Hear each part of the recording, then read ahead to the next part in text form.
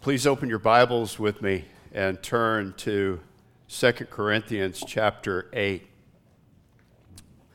We're going to, Lord willing, by His power and enablement today, preach on a topic that many pastors, many churches avoid. We haven't preached on it in a while. It's not by means of trying to avoid it, but a very important message, a very serious message that peers into the depths of our hearts, and that is, of course, on money, and particularly what we do with it. So 2 Corinthians chapter 8, this is going to be our main text for today, but we are going to go through many scriptures, so please keep your Bibles at the ready, as they say. So God's Word says to us, 2 Corinthians 8, we're going to read the first 8 verses. Now, brethren, we wish to make known to you the grace of God which has been given in the churches of Macedonia, that in a great ordeal of affliction their abundance of joy and their deep poverty overflowed in the wealth of their liberality. For I testify that according to their ability and beyond their ability they gave of their own accord, begging us with much urging for the favor of participation and the support of the saints. And this, not as we had expected, but they first gave themselves to the Lord and to us by the will of God. So we urged Titus that as he had previously made a beginning, so he would also complete in you this gracious work as well. But just as you abound in everything, in faith and utterance and knowledge and in all earnestness, and in the love we inspired in you, see that you abound in this gracious work also. I'm not speaking this as a command, but as proving through the earnestness of others the sincerity of your love also. Amen. Let's pray. Holy and sovereign Father of heaven, we thank you for the wonderful revelation we have already received today of your absolute sovereignty in all things. And yet in your great sovereignty, how you have so mercifully and wonderfully revealed yourself in your condescension. And in giving many gifts to men, especially the greatest gift of salvation that we receive through Jesus Christ, you are also so very aware of our daily tangible, physical needs. So aware that you know the numbers of the hairs upon our head. And so aware and caring that you grant us opportunities to earn money, to make money. And you have given us this means of exchange for your purposes, for your wills to fulfill your decrees. So this is such a wonderful, glorious, circular truth that you have provided. And I pray today, Father, that we would all be encouraged, we would be aware and take full advantage of the great means of grace that you have given to us first and foremost, that we might be faithful stewards, that we might be as generous, as willing, as begging as these dear suffering saints in Macedonia. Father, so that we may be a testimony of the glory of your name. For it is our desire, Lord, it is our prayer today that your name will be hallowed in the preaching of your word, that our souls would be lifted up to you in adoration, in submission. Father, that we would grant you and your word our fullest attention to your truths, correcting truths, counseling truths, wonderful truths, that we may behold Christ as truly our supreme treasure above and beyond all things in this world and in this life. So as we ask, Father, we pray and beseech that your Holy Spirit would grant the unction, grant the understanding, grant the power, Father, to do your will this day with your word. In Jesus' holy name, amen. You may be seated. Contrary to what the world says, or may sing in your ear, money does not make the world go round, but it is, as you know very well, it's an important part of our life, and especially in the life and the work and the ongoing ministry of the Church of Jesus Christ. And so our final message in our series, Pastor Emilio has titled so wonderfully, Go to Church. We're going to look at what money really is, as well as riches, wealth, possessions, but what motivates our heart in the earning, in the accumulating, the saving of it, and especially how we use it. How do we put it to use? And we're going to look, as I said, at several texts today, so have your Bibles handy. But as we look around us today, we don't have to look far to hear of many opportunities to earn money. Most of them by legitimate hard work and labor, others through various investments, maybe through inheritance of acquiring land or real estate, others through Ponzi schemes or an inheritance, as I said, or some just flat out stealing it.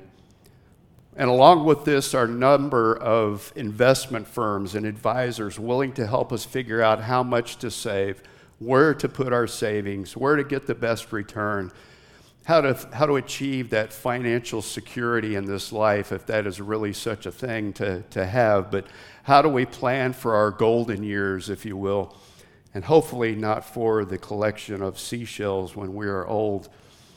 But the question for us, the heart question for us as we approach a subject is, how should we, as the church, as professing believers in Jesus Christ, who has given us all things, how should we in the 21st century, in light of the world's ideas and all that they offer us, how should we view money? How do we approach money? How do we save it? How do we worship God with our money? And we're looking at it today because Jesus Christ taught on money more than he taught on any other subject in the Gospels. More than hell, more than sex, more than heaven. And the main reason he addressed this in various parables and in specific truths is because money can either be a blessed means, a way to serve others and to worship God, a full demonstrative means, but it can also become a very deceptive, dangerous idol in our lives, and that one that will lead to ultimate destruction. Money was and is a big deal to Jesus. And I pray and hope today that we'll see that money and wealth can be of great benefit, a beautiful demonstration of love, especially for those with a renewed heart, when we see, as just we sung about and as we read, when grace enables and motivates that care and that providing for another need. It can be a very practical and powerful means of advancing the kingdom of God through the local church, through missions, through gospel-centered charities. But Jesus also gives some very severe warnings, instructing us in the very real dangers, the eternal tragedies that money can bring about in our lives, especially our love of it, our worship of it, how it will divide and destroy our hearts. But money in and of itself is neutral. It's morally neutral. It's really a means of currency. It's paper and metal. It's a medium of exchange for goods and services, things that we need and things that we value. But the core of what we need to understand is that money and our value of it, how we use it, is a barometer of our hearts. Just how we approach money, how we approach wealth, what we do with it will clearly show our heart's desires, our truest affections. It will reflect our internal morality. Just an example, we innately value our lives and we enjoy food and various tastes, right? So we will spend money on food. We go to the grocery store, no problem. We place value on what we wear, so we go out and purchase clothing and shoes. No problem. In fact, these are what Paul says we should be content with. The same is true with education, and we also value entertainment, probably more than we should, so we give away our money to Netflix or Xbox or sporting events or the latest apps and technologies. But as Christians, we should also place a great value in the ministry of God's Word, of its various forms, especially through the local church, through missions, through missionaries, through various gospel outreaches. So we value that. We give our money to the church. But this just demonstrates simply how our hearts move, how they follow after and prioritize and treasure various things in this life, and where we focus our riches on, what priority it has when each check comes every 2 weeks or every month. And this is, of course, exactly what Jesus says to us. For where our treasure is, what we place a high value upon, what we believe brings us happiness, fulfillment, or security, how we use this morally neutral medium, will reflect back to us if we examine ourselves. It will demonstrate to the church as well, and it will demonstrate to the world just where our hearts are, what's important to us. So I've divided this sermon up into 2 sections. We're going to first look at money, wealth, and then what's at the heart of joyful giving. But first, the promise or intention, the source, the purpose of wealth, and along with that, the dangers in the worship of money and the judgment that incurs. But then we're going to look closely into what I'm calling this message. I've titled it Grace-Enabled Joyful Giving, or another way of saying how we are giving toward true eschatological wealth, because we know our ultimate treasure isn't found in this world. It is only going to be in Christ Jesus for an eternity of eternities. But we begin this first section with a promise. Scripture does not speak against our making money or earning money. In fact, God says to the nation of Israel in Deuteronomy 8:18, "But you shall remember the Lord your God, for it is he who is giving you power to make wealth, that he may confirm his covenant which he swore to your fathers as it is this day." This was God's covenantal power granted for a special purpose to establish his covenant. And we see this power is this covenantal promise made real to many, by obedient and godly men that feared the Lord and were blessed through the ages. We can think of Abraham, of Isaac, of Jacob, of Boaz, of Solomon. Many others, God did not withhold the power from them to make money. But to those who were obedient to him, to his covenant and promises, he granted this power, wisdom, and opportunity to make wealth. That's all that's contained in this power to make wealth, is he gives us the wisdom, the skills, the talents, the opportunity. And we also hear this through Solomon's wisdom literature. Proverbs 15:6 says, "Great wealth is in the house of the righteous, but trouble is in the income of the wicked." And speaking of material wealth, we see that both the righteous and really the wicked are on the same level with regards to material wealth. But the great inequality, though, is in the enjoyment, in the use of it. And with the righteous is not only found God's power and enabling to make wealth, but we find there is an even greater wealth that's found in God and in Christ. But even for the unrighteous, as well as for us, we also hear the Lord's wisdom in granting this power to gain wealth. It's a means of testing our hearts, both in affliction and in the abundance of riches. Proverbs 17:3 says, "The refining pot is for silver and the furnace for gold, but the Lord tests the hearts." He is always testing the character of the human soul to examine, to find out what lies concealed from men. And we also have from Paul through his instructions to Timothy regarding those who are rich, who have accumulated money, wealth. He says in 1 Timothy 6:17 that in the same way, Those who are rich, their hope must be fixed on God, that it is God who richly supplies us with all things to enjoy. So earning money through the ordained call of working, laboring at a skill in order to provide for ourselves, for our families, is a direct blessing from the Lord and his promises to us. Paul further exhorts the Thessalonians in this way in the first letter in chapter 4. He says, we are to be walking in a manner of life that pleases the Lord, and in this to excel still more by means of making it your ambition to lead a quiet life and attend to your own business and work with your hands.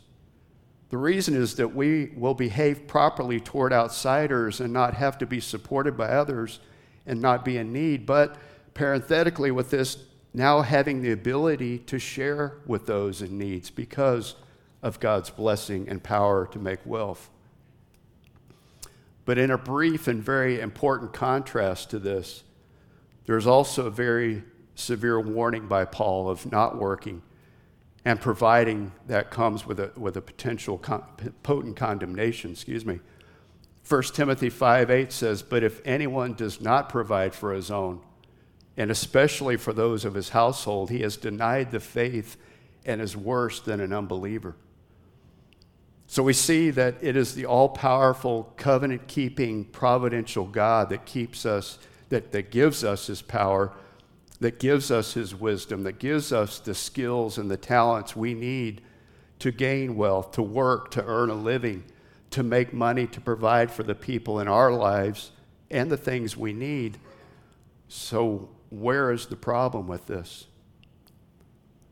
The problem is we lose sight of the dangers of money, of those desires that begin to creep in when we get that extra bonus or we get that raise or some of our debts are now paid off. We have that extra income, that there's this appeal in our hearts to the worshipful drive within them where we begin to maximize the importance of this temporal blessing over and to trust it as a means of security.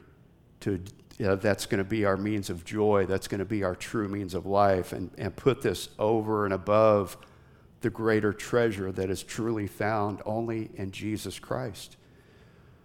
And this is what our Lord warns us about clearly in the Gospel of Luke. I want you to turn there with me to chapter 12. We're going to look at this in a little bit of depth here,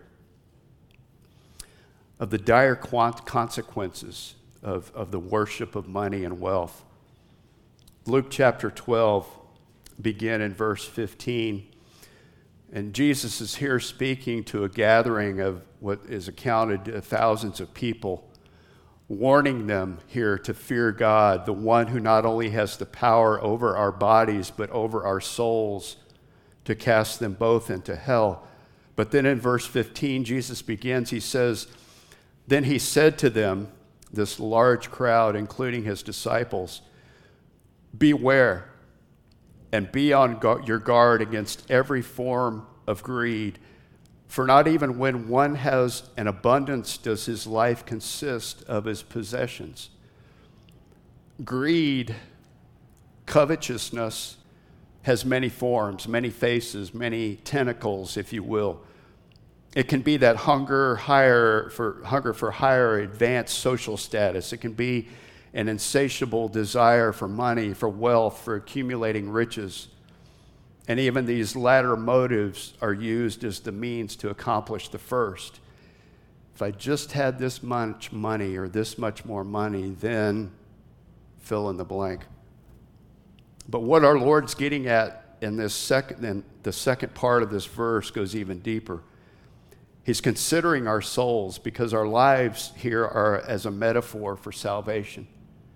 And the very life of our souls either propagates the glory of God through the earning and proper use and giving of our possessions in our desire to freely give, to freely share our wealth with those in need, or it results in the death of our souls when possessions are exalted as our means of life, our hope, security, even our worship, and thinking that this is going to bring our salvation.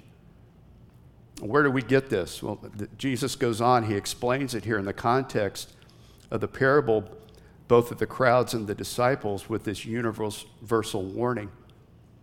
In verse 16, he begins the parable. And he told them a parable saying, the land of a rich man. And note, he was already wealthy. He had already accumulated his riches. Likely land, a good farmer, as we're going to see. He had possessions. This land of the rich man was very productive. What God had provided in his creation, in his blessing, in his power, had brought forth a very abundant crop. No issues here. This should result in thanksgiving and praise to God and a sharing. But what happens, and he begins to reason to himself. He begins that internal dialogue, pondering what he had done. Notice the extensive use of I and my here. We see the subtleties of this worship beginning to form and stir in his heart. He says, what shall I do, since I have no place to store my crops? Then he said, this is what I will do. I will tear down my barns and build larger ones, and there I will store all my grain and my goods. And I will say to my soul, soul, you have many goods laid up for many years to come. Take your ease, eat, drink, and be merry. He was blind to his own captivity, to his own bondage brought about by the abundance of God's blessing. He appears to be a great farmer, yes, but he exposes now in his heart the workings of greed, the workings of covetousness. Rather than looking beyond himself to the well-being of others, giving his abundance, doing this even with the full knowledge of the extent of his agricultural harvest. He knew how big it was going to be. He intentionally withholds from those in need, and not just individually. Think of how this would affect the entire economy of where he lived. Farming was a big deal in this time. But with such self-deception, he attempts to glory in his rest, in his fullness, and blind to his own temporal declaration to be at ease. Let's just kick back. I've made it. Things are good. I don't have to worry about anything. I'm going to have even bigger barns, so I don't have to worry about what's going on with anybody else. Utter self-indulgence. All temporal. All temporal. Go through your fingers like sand. And God calls him what? A fool. Ignorant. He rebels against God, the commands of God, the blessings of God, the grace of God, the provision of God, and ultimately his own life through his own greed in bondage to this because of the worship of his riches, his dependence upon them as all providing, so blinded by his greed. God says, you're a fool. And what should have resounded in his mind and in his heart is what we see in Solomon's wisdom literature, Proverbs 3, 9-10. We're going to come back to Luke 12 in just a minute, but Solomon says here, honor the Lord from your wealth and from the first of all your produce. How do we do this? Worship is manifested through love to those in need. And the further goes on in the promise here, so your barns will be filled with plenty and your vats will overflow with new wine. God is not a stingy God. He is a generous, giving God. But what we hear back in Luke 12 is this very sobering, eternally soul-piercing judgment. God said to him, you fool, this very night your soul is required of you. And now who will own what you have prepared? He wouldn't. But so is the man who stores up treasure for himself. Here's the key, and is not rich toward God. This is the real, very real danger of not taking into account the potential peril in our lives with riches. And that being the dangerous outcome of a life that will be consumed with money. I got to have more. I got to have more. Collecting riches, growing in wealth, that somehow that is going to bring about a measure of security that we don't trust God to provide. An easier way of life, so they think, rather than being rich toward God, demonstrating his bountiful glory and through this selfless giving to the needs of others. And this same is true for any person whose disposition, whose character is such that they simply don't care for those needs around them. They have that inner dialogue telling them that their own security, their own livelihood, their own survival will be somehow hindered through sharing, through giving, through loving one another. It's what Paul warns Timothy again in 1 Timothy 6:10. It says, "For the love of money is a root of all sorts of evil, and some by longing for it have wandered away from the faith and pierced themselves with many griefs." Just what we heard in Pastor Emilio's exhortation today about the dangers of apostasy. It comes about through the love of money and riches as well.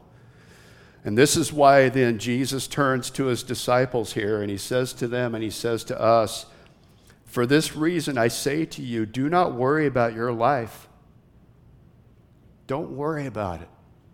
Don't fret over it. Don't panic over it. As brother just so wonderfully taught us in Sunday school, do we not trust in both the sovereignty of God and the providence of God toward those he has saved and called, elected from eternity past, and now brought them into his bosom, into his family? Don't worry about what you're going to eat. Don't worry about your body, of what you're going to put on. For life is more than food and the body more than clothing. And he goes on to compare the ravens. They don't store up. They don't have barns. They don't have a place to keep all their goodies, but God provides for them. And like the lilies of the field, clothed in beautiful splendor, that's how God will clothe us. I don't mean in Armani or whatever, but he clothes us in the beauty of Christ. And he says further down in verse 29, this is extremely powerful.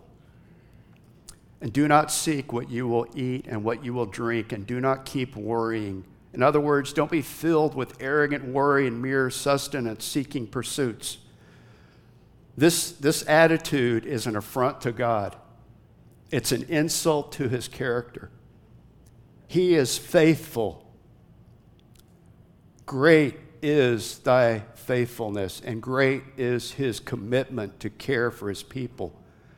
And Jesus goes on in verse 30, "For all these things the nations of the world eagerly seek." Boy, isn't that all over the place. But they don't find the treasure in Christ in these things. But the promise we have, your Father knows that you need these things. He's not turning a blind eye to them. But seek his kingdom. Seek his kingdom, and these things will be added to you. Do not be afraid. Oh, this is precious. Do not be afraid, little flock. Can you hear the great shepherd? For your Father has chosen gladly to give you the kingdom. Sell your possessions and give to charity. Make yourselves money belts which do not wear out, an unfailing treasure in heaven where no thief comes near and no moth destroys. For where your treasure is, what you value highly, what you depend on, what you rest in, where you find your security, where you find your hope and joy, there will your heart be also. We are called to be rich toward God. Not that God needs our money. He owns a cattle on 1,000 hills. Modern perspective, combine Bill Gates with Mr. Bezos, Soros. God's got them outnumbered by an infinitude, okay? Our being rich toward God means that we count God as our riches, as our great reward, and we trust him in that as the faithful provider. But unlike this man, this sin-bound farmer, and several others in the gospel accounts. The rich young ruler, the one who hears the word of God but is then choked out by the riches of the world, those even buying and selling in the temple for temporal gains. Unlike these real and parabolic examples, the child of God should be one who trusts both in, as I said, the sovereignty and the providence of God. Jesus tells us in Matthew 6:24, we cannot serve money, meaning we cannot calculate our behaviors and our lives to maximize what money can give to us or do for us, where we're always trying to find out the benefits and luxuries of money. We cannot serve money and God. In just the same way, serving God is in the same vein of thinking, living, planning, doing all of our behavior to maximize the joy and the pleasures found in God through Jesus Christ, where we find all the benefits of life, joy, grace, hope, love, and security. For the believer, we serve under a great shepherd who cares for his flock, a great father who takes incredible care of his children throughout all of life's events and needs, and a great king who has all authority, all power to work in favor for his elect and his bride. And this shows us again, I will repeat this many times, the sovereignty and the providence of God, and it silences our worries. I remembered faintly, but I dug it up out of the Heidelberg Catechism from 1563, question 27. What do you understand by the providence of God? Answer, the almighty, everywhere present power of God, whereby, as it were, by his hand he still upholds heaven and earth with all creatures, and so governs them that herbs and grass, rain and drought, fruitful and barren years, meat and drink, health and sickness, riches and poverty, indeed all things come not by chance, but by his fatherly hand.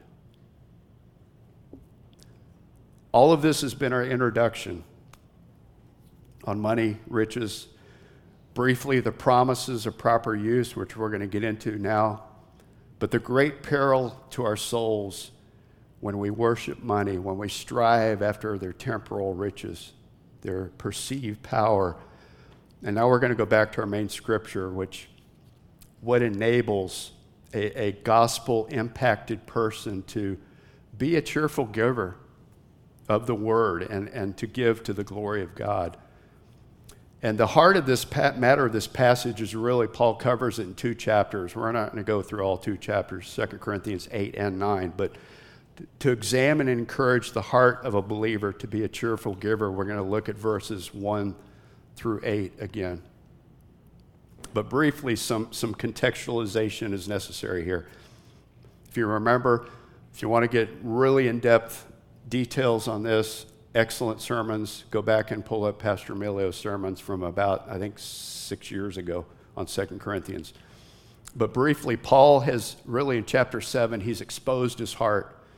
He's been greatly encouraged by the report coming back from Titus about how their Christian church, after they had received his severe letter, how they have now progressed in their growth and their love and respect for Paul. But also with that is a report about the collection that had started a year ago that hadn't made a whole lot of progress. It wasn't fulfilled.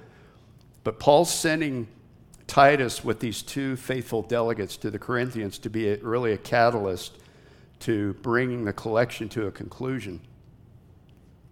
But what was so critical to Paul about this collection, and what were his motivations behind this, or better, what does this reveal about Paul's theology in exhorting these Corinthians this way about money and about giving, about supporting the needs of really the mother church in Jerusalem?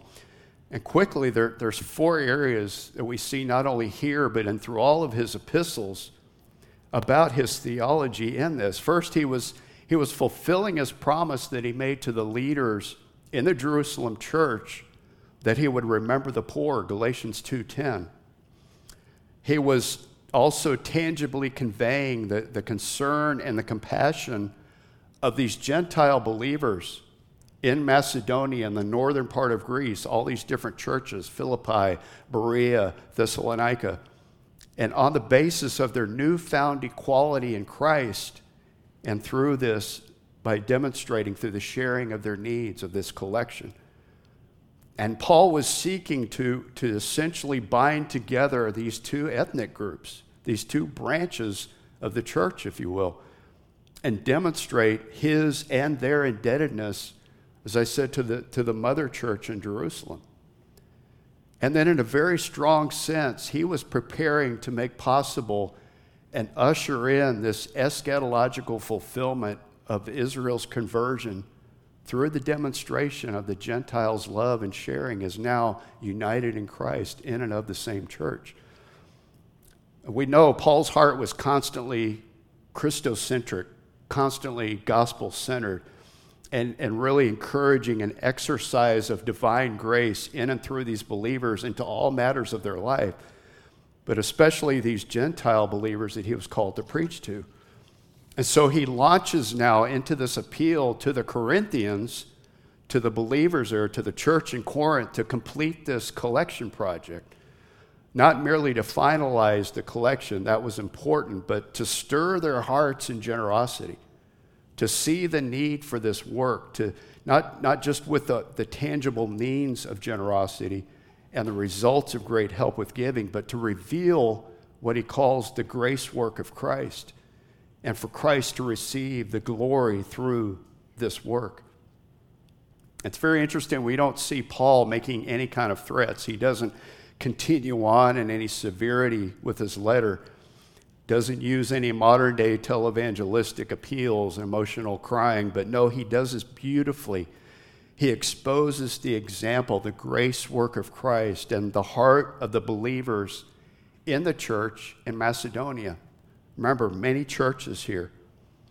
And this is not just a static, lifeless obedience to an appeal, but through the revelation of the truly amazing power of the grace work of Christ in their hearts, of each soul here, this sacrificial giving, this generosity, this glorification of Christ's name is made manifest.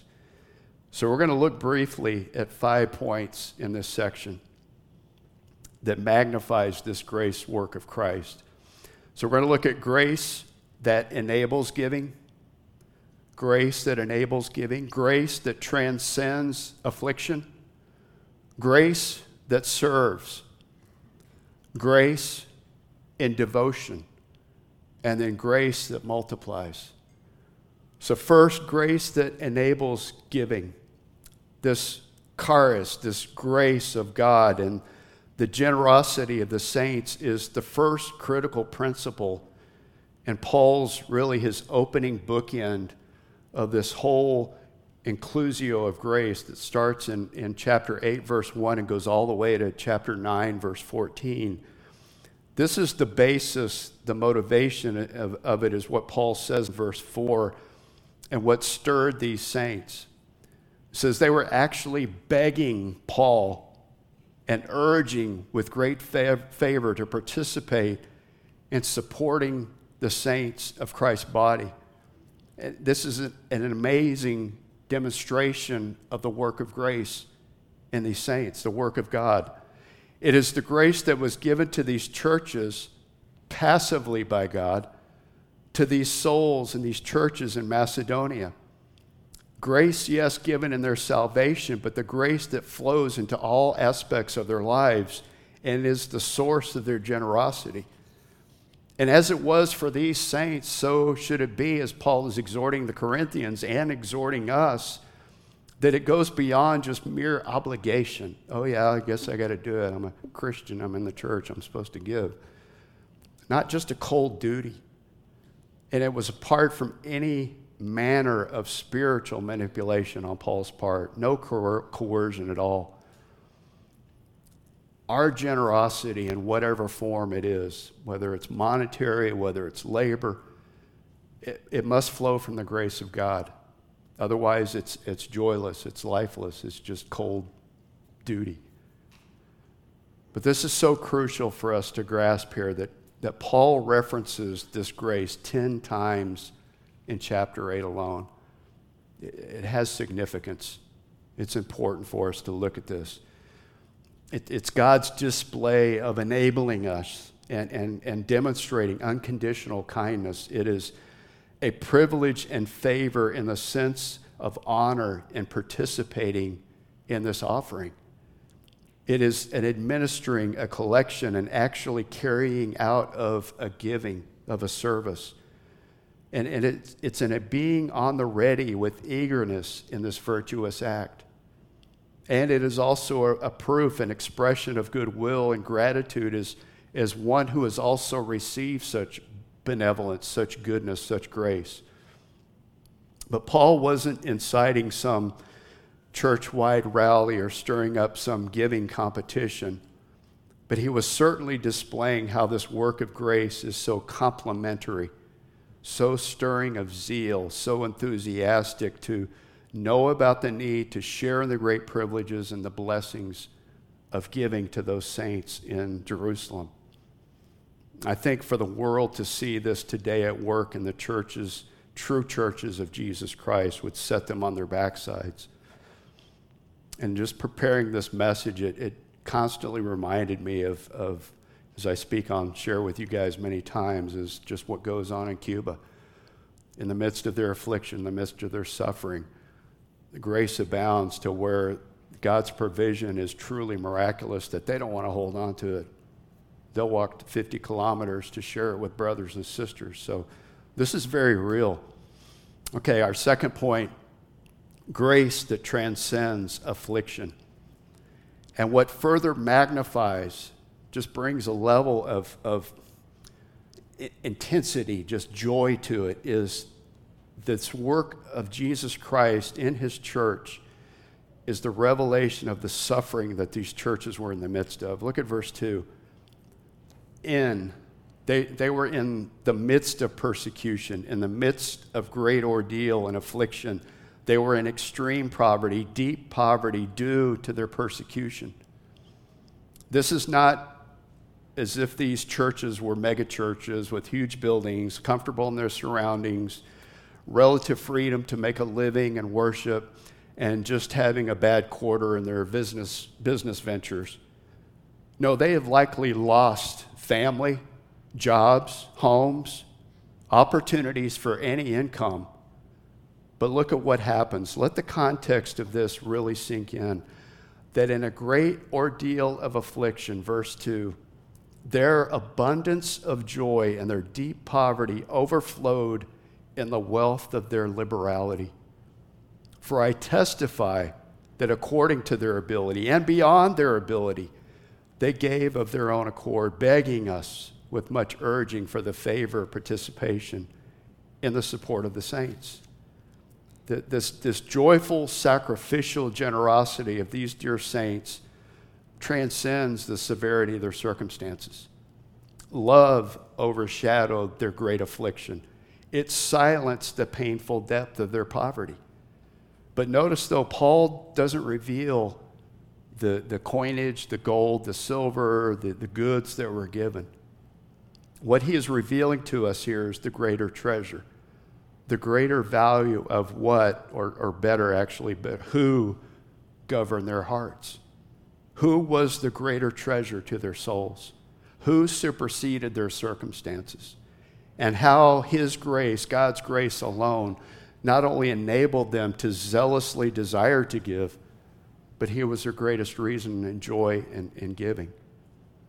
You could say, along with John Piper here, that these were true Christian hedonists. Their greatest treasure was in whom they had, not in what they had, but what they had was not theirs, but God's. And now to recognize, again, by this enabling grace of God, through the eyes of faith and compassion, what they had now they could joyfully give. knowing that God would supply all their needs according to his riches in Christ Jesus. Amen? So when the grace of God is at work within us, it enables us to also to place our trust in the power of the Word of God away from the power of the world and its logic and its reasoning. Even when our doubts assault us in the storms of life, it is faith in Christ and his enabling grace that causes us to live faithfully, to live boldly, I would say to live in a risk fashion, in trust in God. Third, grace that serves. The faith of the Macedonian churches truly resulted in good works. Their faith was an active faith that produced works in and through them. And with such an eagerness, again, with such full dependence upon the God of their salvation and the God of their providence, that just as Jesus himself sacrificed his life in the fullness of generosity that no man can ever match, yet they in Christ's likeness sacrificially gave, sacrificially served, and as we see in verse 3, according to what they had and even beyond what they had, and this they did of their own accord. Not out of surplus, but out of even limited resources, yet freely, spontaneously, in the richness of their generosity. Their spiritual perspective and their action in giving is what resounded in glory to Christ. But what really stirred Paul when he says they gave of their own accord, begging us with much urging for the grace and fellowship of the support of the saints. And this amazing zeal for this fellowship was not as we had expected. Again, in the midst of their poverty and affliction through persecution, what we need to comprehend here is that this was not some great work of the human spirit, not some brotherhood of man effort, not some phone bank fundraiser, not mere well-wishing words to be warm and be filled. No, this is the key here is in verse 5, and what we see is our fourth point. This is the whole core of it. Grace and devotion. First, they gave themselves to the Lord and to us by the will of God. For us, any aspect of gospel ministry, fulfilling the Great Commission of Jesus Christ into all the world through support of local church in our offerings, those even nearest and dearest in need, there must be two fundamental divine realities and experiences at work in the soul and the life of the believer. A humble giving of yourself to the Lord. We see who we are before the Lord and abide in him, in our need of him. And second, a joyful giving of yourselves to others. We show preference to one another in love and in deed and obedience. But how do we give ourselves to the Lord? What does this mean or imply for the Macedonians, for the Corinthian church, for Heritage Grace Church? I think there's several points here. Their worldview was such that their hearts were directly committed to the cause of Christ. His gospel, the growth, the expansion of his kingdom, his church being built up, being edified and equipped. Second, their hearts were in prayerful harmony with the King of Kings and the priest of their souls and his word. Third, they were very committed to prayer in their situation, humbly cognizant of their need for wisdom, how they would individually and corporately, so critical for both, were necessary to be involved in this financial contribution, in the support of ongoing ministry. This is in order for them to know how well, how sacrificially may they and can they give. And fourth, fundamentally, they took up their cross each day. They died to themselves. They followed the Lord by his Spirit, by his character, by his example. But what about to others? That last point Paul makes, he says, where Paul says to us, by the will of God, and to us by the will of God. This is not only to Christ, to his kingdom, to other brothers and sisters in the body, but specifically as these Macedonians did to Paul. They submitted to him as their apostle, as their pastor, as their spiritual leader of their churches. And there's no doubt here that these saints humbly, prayerfully sought out the Lord first, and with generous, faith-filled hearts committed themselves to the oversight of Paul, and with great care, with great wisdom on what they should give. They took financial matters very seriously, very prayerfully, as we should. For Christ says of himself, in reminding us and compelling us to seek his counsel, in Proverbs 8:14, counsel is mine and sound wisdom. I am understanding. Power is mine. Paul further exhorts by way of the instruction to the Corinthians in this manner of wisdom, of prayer-filled, purposeful giving. When he says further on in chapter 9, verses 6 to 8, of what he experienced from the Macedonian churches, he says, now this I say, he who sows sparingly will also reap sparingly, and he who sows bountifully will also reap bountifully. But each one must do just as he has purposed in his heart. There's a plan to it. There's a purpose in it. Before God, this is what I have. This is what you've given me. I purpose in this to give to you. Not grudgingly, not under compulsion. For God loves what? A cheerful giver. And God is able to make all grace abound to you, so that always having all sufficiency in everything, not just in clothing, not just in food, not just in gas for your car, but in everything, you may have an abundance for every good deed. These are powerful promises to us from the throne room of God and from the counsel of our eternal Father and caretaker. And we need to rest on these, trust in these. It is prudent for us as well as members of his church to be committed to prayer and much devotion to the Lord in knowing his will and in understanding that our acts of giving to this church are direct manifestations of a worshipful heart, or their careless considerations. And these instructions will enable us to be wise in how we cast our bread on the surface of the waters, not just in good words, but in generous deeds. And finally, fifth, grace that multiplies. So what is our exhortation? How is this grace multiplied? Simply put, it is in following the example for us. It is in the doing.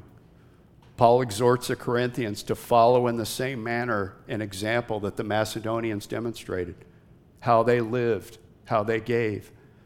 This is why Titus is going back to the Corinthians to see through what they'd started a year ago, this gracious work. And this is what we read finally in verses 6 to 8. So we urge Titus that as he had previously made a beginning, so he would also complete in you this gracious work as well. But just as you abound in everything, in faith and utterance and knowledge and in all earnestness, and in the love we inspired in you, see that you abound in this gracious work also. I'm not speaking this as a command, but as proving through the earnestness of others the sincerity of your love also. This gracious work Paul talks about to be completed in the Corinthian church was this multiplication, this replication of the gracious work of God himself in the body of believers there in Corinth, that they too would rise above their circumstances, even if it be in poverty or in abundance, but that they would in like mind, like heart, be motivated in the grace of God, giving themselves to the Lord by faith and in love for him, that they would overflow, they would abound as well in this gracious work, giving to the needs of others. And note, finally, Paul says this is not a command of his, but rather through the Macedonians' eagerness, this infectious eagerness due to the enabling grace of God and the Lord's abiding presence, these Corinthian believers should prove the genuineness of their own love towards these Jewish saints and to all those in need. So I pray that this text, this section of God's Word, would be a very vivid demonstration to us of the enabling power of God's grace to stir us to gospel-centered living in the generation and heeding the commission work of Christ in His kingdom. And especially as this is carried out within the establishment and growth of His local assembly here at Heritage Grace.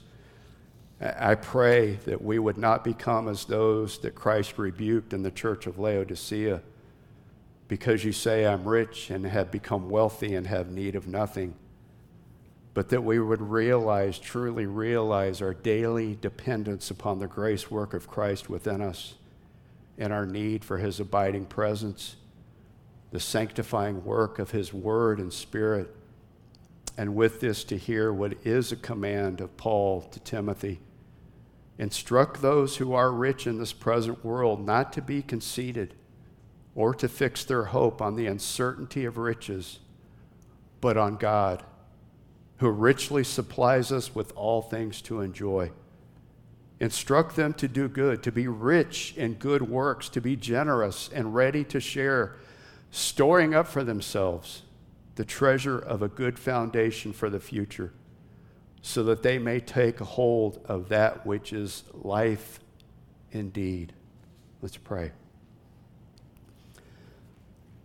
Our gracious and merciful Father, we do thank You for the great grace that You have bestowed on us and all the various means of this grace, granting us, Father, power to make wealth by Your hand, by Your wisdom, by the blessings that You have bestowed upon us, for the opportunities that we have in this land, in this country at this time. But Father, I pray that we would, like in Proverbs 8, guard our hearts from the deceitfulness of riches, from the deceitfulness of money and worship of money. Father, that our hearts would be united only to fear You, to fear Your holy name and all of Your authority, and realize that every good gift comes down from the Father of lights. And You have blessed us with such in this time, in this place. And I pray, Lord, that You would stir within our hearts, again, Father, by the great work of Your Word, and the work of Your Spirit, that work of grace, that we would be zealous, joyful givers to Your kingdom, to Your purposes, to Your eternal commission. Father, that we would see through the fruit of our labors a great surplus in the harvest of souls.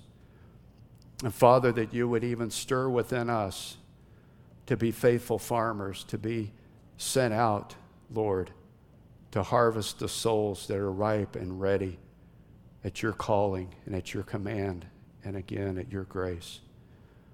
So thank You for this word, Father. I pray that Your Spirit would inscribe it upon our hearts and compel us, Lord, with great joy and great love for You to heed Your commands, to be delighted in Your precepts, and to follow You, Lord, willingly, generously all the days of our life. In Jesus' precious, precious name, amen.